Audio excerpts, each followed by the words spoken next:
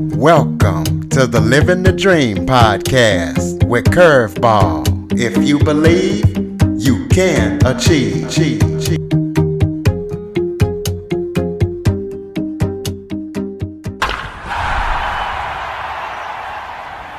Welcome to the Living the Dream with Curveball podcast, a show where I interview guests that will teach, motivate, and inspire.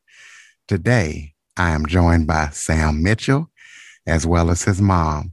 Sam is a teenager with autism. Although he has faced challenges in the past and still faces challenges today, Sam is a podcaster.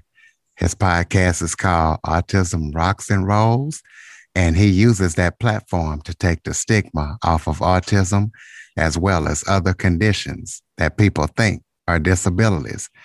So Sam and Gina, thank you for joining me today. Thank you for having us. We appreciate it. Yeah, thank you. Well, Sam, why don't you start off by giving a little bit of background about yourself? Yeah, so hi, I'm Sam Mitchell. I recently graduated high school. Yes, I do run a podcast as well. It's called Autism Rocks and Rolls, and it's about autism and how we cope with daily struggles that you may or may not understand.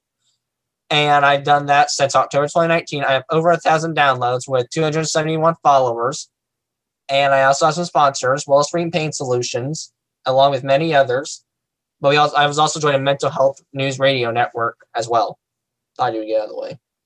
Yeah. And I'm Gina. I'm Sam's mom. He said 1,000, but he's nearing 6,000 downloads for his podcast. And yeah, Sam's kind of gone from a podcaster and he's now an entrepreneur and a business owner. And he mentioned some of the sponsors in his network that he's a part of, and they're very integral in making sure, like helping Sam pursue his business, I guess. Well, that is absolutely wonderful. As I told you, my son has autism. He's on the spectrum. He'll be 9 this year. But let's talk about, I think my son got diagnosed when he was 3 years old. Let's talk about when Sam got diagnosed and how did you guys come to that and say, we need to do the test, and what kind of tests were done? So when Sam he was diagnosed when he was 4. But, we kind of saw signs. I'm a teacher. I've been an educator for 17 years.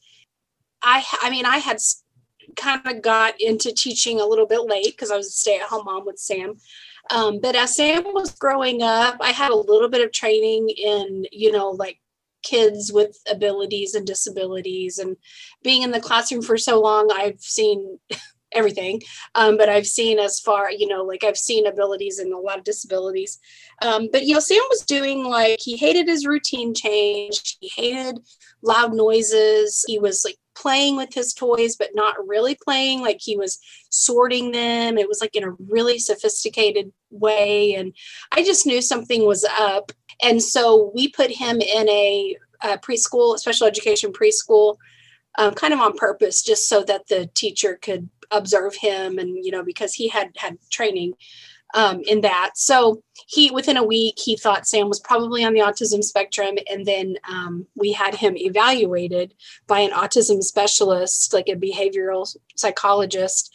And she diagnosed him through the school when he was 4. And then as Sam grew up and, with raising any child, there were times that it was pretty tough, but we never really thought of autism as a disability. It was more of brain wiring, and this is who Sam is, and we're going to give him the tools and the resources. And, it pretty much took a village including him. And he's the one that really did it, but it took everybody to get him to where he is now. Well, he definitely has some of the behaviors as my son does. Let's talk about some of the challenges, and either one or both of you can answer. What were some of the challenges that he faced besides the sorting the toys and the tough routine changes? And the challenges that he faced in the past and that he currently faces now, are they different or? Oh, yeah. They're different for sure. And one of my biggest differences when I have no filter these days. I'll admit it. Well, I guess we should. I don't know with being honest or blunt. I guess too, with when he was younger, like I don't really think that he knew that he had challenges. He was just him, and things were hard. But yeah, I mean, when you have a child that's on the spectrum, like Sam just said, as time goes on, the challenges change. Sam is now an adult, and now everything is shifted to, okay, now we have an adult son who has autism, and, you have to go like a certain route with that. So it definitely changed. What kind of challenges do you have now? It's an honesty and bluntness. The no filter. Definitely, I don't compromise. I don't do plan Bs. Never have, never will. Anxiety is a bad one. I got really bad anxiety. I'm not afraid to admit it. I'll lie to you there. I don't have bad sensitive feelings, but some stuff is really sensitive. Like I don't like wet clothes on me. Like sensory issues. Yeah, it's like a pinch, honestly. Yeah. And that's all I can think of right now. Well, and I know socializing and oh yeah, socializing. I thought you already mentioned that though. Well, with Sam in his podcast, he does. I mean, he can communicate and socialize really well in his studio, but like it's just kind of the textbook classic autism. He struggles sometimes in a group of people following the conversation, and that's always kind of been a struggle with his. But yeah, I guess those are some of the challenges that he has now. Well, my next question is, you have to eventually, I guess, let the child know that they might be different or they might be facing some challenges. How did you guys go about doing that? And when did you do it? Well, he was diagnosed when he was 4. And I would say between the ages of like 4 and 7 was very, very difficult. Just, my husband and I really we didn't really take him anywhere because he was I didn't know how he was going to act, what would set him off, what would upset him, if noises would bother him. And that was a pretty hard time. But finally, when he was 6, my husband and I decided he needs to know, because he was so frustrated because he would go to school and, like his first, second grade year, he still remembers how awful it was. Nobody would talk to him, and he had to play board games by himself, and it was horrible. And we finally, when he was about 6, I found a book called, it's crazy, but it's Sam Has Asperger's. Understanding Asperger's. Yeah, that's what, like, the character in the book's name was Sam. And so I didn't preface anything. I just read it to him. And the whole time he was just kind of looking at me. And then afterwards he just said, "I have this, don't I?" And I was like, "Cut the crap." I said, "Yeah." I said, "You do." I said, "You do have this." And it just made so much sense to him. And I think that helped him, just him being aware, oh, okay, like this is, I am different, but we've always taught Sam that everybody's different. Like, he's not any different than the next person. I'm different. And that's just kind of how we've approached it, is you're no different than the next person, because nobody's the same. So. Well, how did he make it in school? Because I know my son struggles with focus, and he does a lot of scripting, meaning he just talks to himself. That it could be complete quiet in the house and he's just going on at 90 miles an hour. Did your son do that? Yeah, he did. He taught. He still does. He'll kind of talk to himself, and yeah, like you do though too. Though I've seen you. I do too. Yeah, I caught you several times. Yeah, I do too. And here's kind of my take on when kids, especially young kids on the autism spectrum, are doing things that we as parents step back and say, okay, that's not typical. That we don't usually use the word normal, because I don't really believe in a normal either. But if it's not a typical behavior, as parents, we think, okay, they need to not do that. They need to do typical things. But as he got older, I finally decided He doesn't have to do typical things. As long as he's not hurting himself and he's not being disrespectful. That was always a huge thing in our house, was he cannot, that's just not tolerated for him to be disrespectful. And as long as he's healthy and comfortable with himself, I didn't care. He can talk to himself all he wants. Now, if he talks to himself in public as a 20-year-old man, that's not appropriate. And so we had to really teach him, like, if you want to talk to yourself all you want, but just know when the time and the place is. So that's kind of how we approached it. It was like, I never really worried. I mean, I worried, but I didn't overly worry if he was doing something kind of odd. Well, how did you guys explain to other people that he has some challenges? Because I know my son, he'll be playing with people and then out of the blue, he'll say, I don't like you and you hate me. And they think it's weird because they're just sitting there playing and all of a sudden he just busts out with this stuff and it kind of puts them off. So how did you guys have to face that challenge, and how did you have to let people know that, hey, there are some issues there?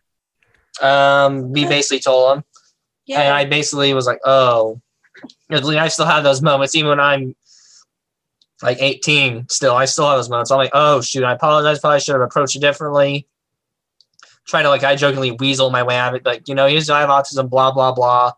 Diagnosed for blah, blah, blah. Yeah, I think it's just education. I think it's in that moment you say, I apologize if anybody was offended, but, my son has autism and sometimes he can't help that. And I think it's just that power of education. But then I'm going to apologize too, though. Yeah, absolutely. But then I think sometimes I think that's kind of like in society. I think that's just that stigma and that negativity with autism. I don't know. I don't know how. It's almost like you do have to teach your children, autism or not, like how to behave in public and how to be respectful. But I also think there's room for everybody. I think there's room for everybody's quirkiness. And I know I'm weird. I mean, I'm really weird and I don't care. And I raised No, Sam. she dances 24/7, believe me. And how old are you? Hey, we're not going to talk about that. Oh, yeah, that's right. You're 50 years old. No. So I don't know. I guess maybe when Sam was younger, I did worry a lot. But as he got older, I was just like, you know what? I don't even care. Like, Sam's Sam, I'm me. And we're going to be ourselves. So, but yeah, we did have to explain sometimes, but we never cared to. It is what it is. I mean, he has autism and that's just a little piece of him. So. Well, speaking of being younger, did Sam ever get on medicines when he was younger that he outgrew and had to switch up some medicines or increase because he would go back to the same behavior that the medicines were supposed to help? I've been told that by parents that have older kids that they can outgrow the medicine and you might have to switch up some stuff. No, I haven't outgrown any medicine. I've had food allergies, but I haven't outgrown them either. So I haven't outgrown anything. I need Adderall. That's my biggest medicine that I need is Adderall. Otherwise I get too anxious and it's awful. I'm not mentally there. There's no one opens the door typically. Mm-hmm. And that's pretty much, but I could take other like allergy medicines, but that's it. The Adderall he started when he was in 4th grade. And we tried several before that. And, it was either making him like having an adverse effect where he was like way too hyper, or it was making him not eat, or it was making him way too groggy. So I know Adderall kind of has a bad name because a lot of people are like, it's just legal crystal meth basically, or like legal cocaine. It's kind of in the same category as that. But on the flip side of that, when you have, a child that's getting all D's and F's and can't function in a classroom, and then you find this medicine, and then he goes from that to like an AB student, and his teacher's like, we found the one, don't ever take him off of this. I mean, if I had to have cocaine in my body to help me, then so be it at this point. It's not cocaine, but that's what a lot of people that like are against ADHD medications that's their argument is, why are we giving our kids this? But you get to where I like to talk to that person. you've got to help them. Like you've got to help them function. So his medicines really haven't altered too much as the years went on. Well, let's switch it up and talk about the Autism Rocks and Rolls podcast. Tell us about that podcast and what made you start the podcast. How can people listen? Yeah, so I started in October 2019. I did it after I joined my high school's media club, and I loved it so much there at my school's podcast, and I didn't do it all. I had some help, but I decided to start my own afterwards because I knew I was going to graduate soon, and I know I couldn't come back to school like after senior year. They just won't allow it. I've tried, believe me. So that's when I decided to make my own podcast and start Autism Rocks and Rolls, so I don't let my cool thing or my thing that I've done, the thing I love so much, die out on me. Well, are there any projects that you guys are working on and any upcoming projects that people need to know about? Yeah, actually, we can share some of that. So we're working with someone who is actually here like a few minutes. We got to get off and talk to him. Yeah. We got to talk to someone. He's going to help us with set up a little documentary or a little friend video on how to make friends for autistics, I guess is the way to put it, or people on the spectrum. And another one would be there's a equine therapy place in our local area. It's called PALS, People and Animal Learning Services. I'm going to do an experience there with the horses. So we're waiting on that next month. So those are the only two big projects I can think of at the moment. Yeah. And we're constantly keeping in touch with all of his sponsors. Excuse me. Sam has about 13, 14 sponsors for his podcast, and that, they're awesome. And we're always kind of keeping in touch with them. And yeah, the equine therapy project, Sam has a really big guest next month that we're kind of prepping for. It's WWE wrestler Mick Foley is going to be on Sam's show. So we're really pumped about that. So we have little things here and there, but we got big things coming up. Definitely keeps me busy. Yeah, that is great to be interviewing Mick Foley. I just got a couple of more questions for you. The first is, what kind of therapies did Sam participate in to kind of help with his autism when he was younger and maybe even now? Counseling, but not as much counseling now. It's kind of always done self-therapy for myself, really. Not a lot of therapy. And speech therapy, that's actually a big one. I probably should have I did speech therapy for a long time, like my whole school year, learning how to do social the correct way, what society wanted, but I don't get it sometimes. And OT, which is occupational therapy, just learning the basic stuff like tying a shoe and trying to figure out how to handwrite neatly. That was in the earlier years. Yeah.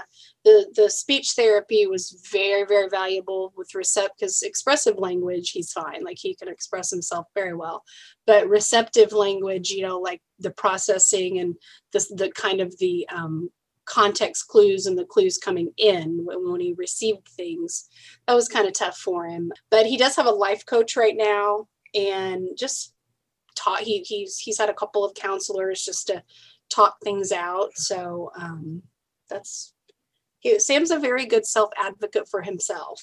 I've got his back and I'm his number one fan, but I try to really step back a lot to try to let him figure things out on his own, because I think that's important. Well, that's wonderful. Go ahead and throw out the contact information so people can contact you and check out your documentary when it's completed. Well, the documentary's really long, but it could be like a short friend video. So where you can find me is Podbean, Spotify, YouTube. But if you look at my website, it has everything from my contact info to the guest I've had. It has everything on there. It's autismrocksandrolls.com. And yeah, he has sponsorship if anybody's interested in sponsoring Sam. Sam also does podcast coaching. So he's been hired a few times for that so far. So that's trying to get into public speaking. Ads. He sells ad space. So yeah, everything's on the website. That's a really good place to start. Absolutely. Sounds like you're definitely doing great things. Give us some final thoughts from both of you guys before we close it out here. Anything that you want to say and kind of let people know about autism? Well, I just want to say thank you for having me on, first of all.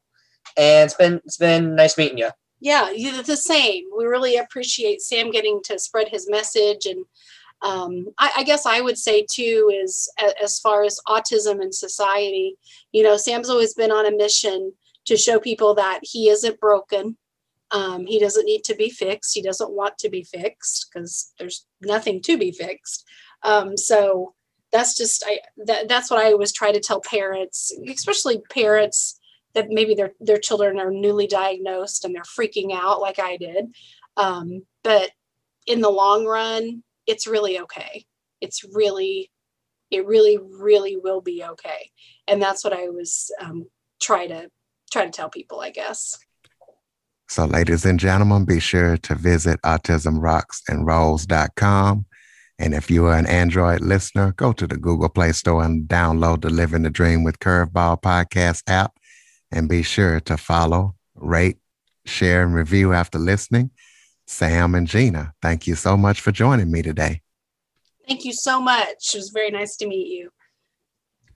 For more information on the Living the Dream podcast, visit www.djcurveball.com. Until next time, stay focused on living the dream.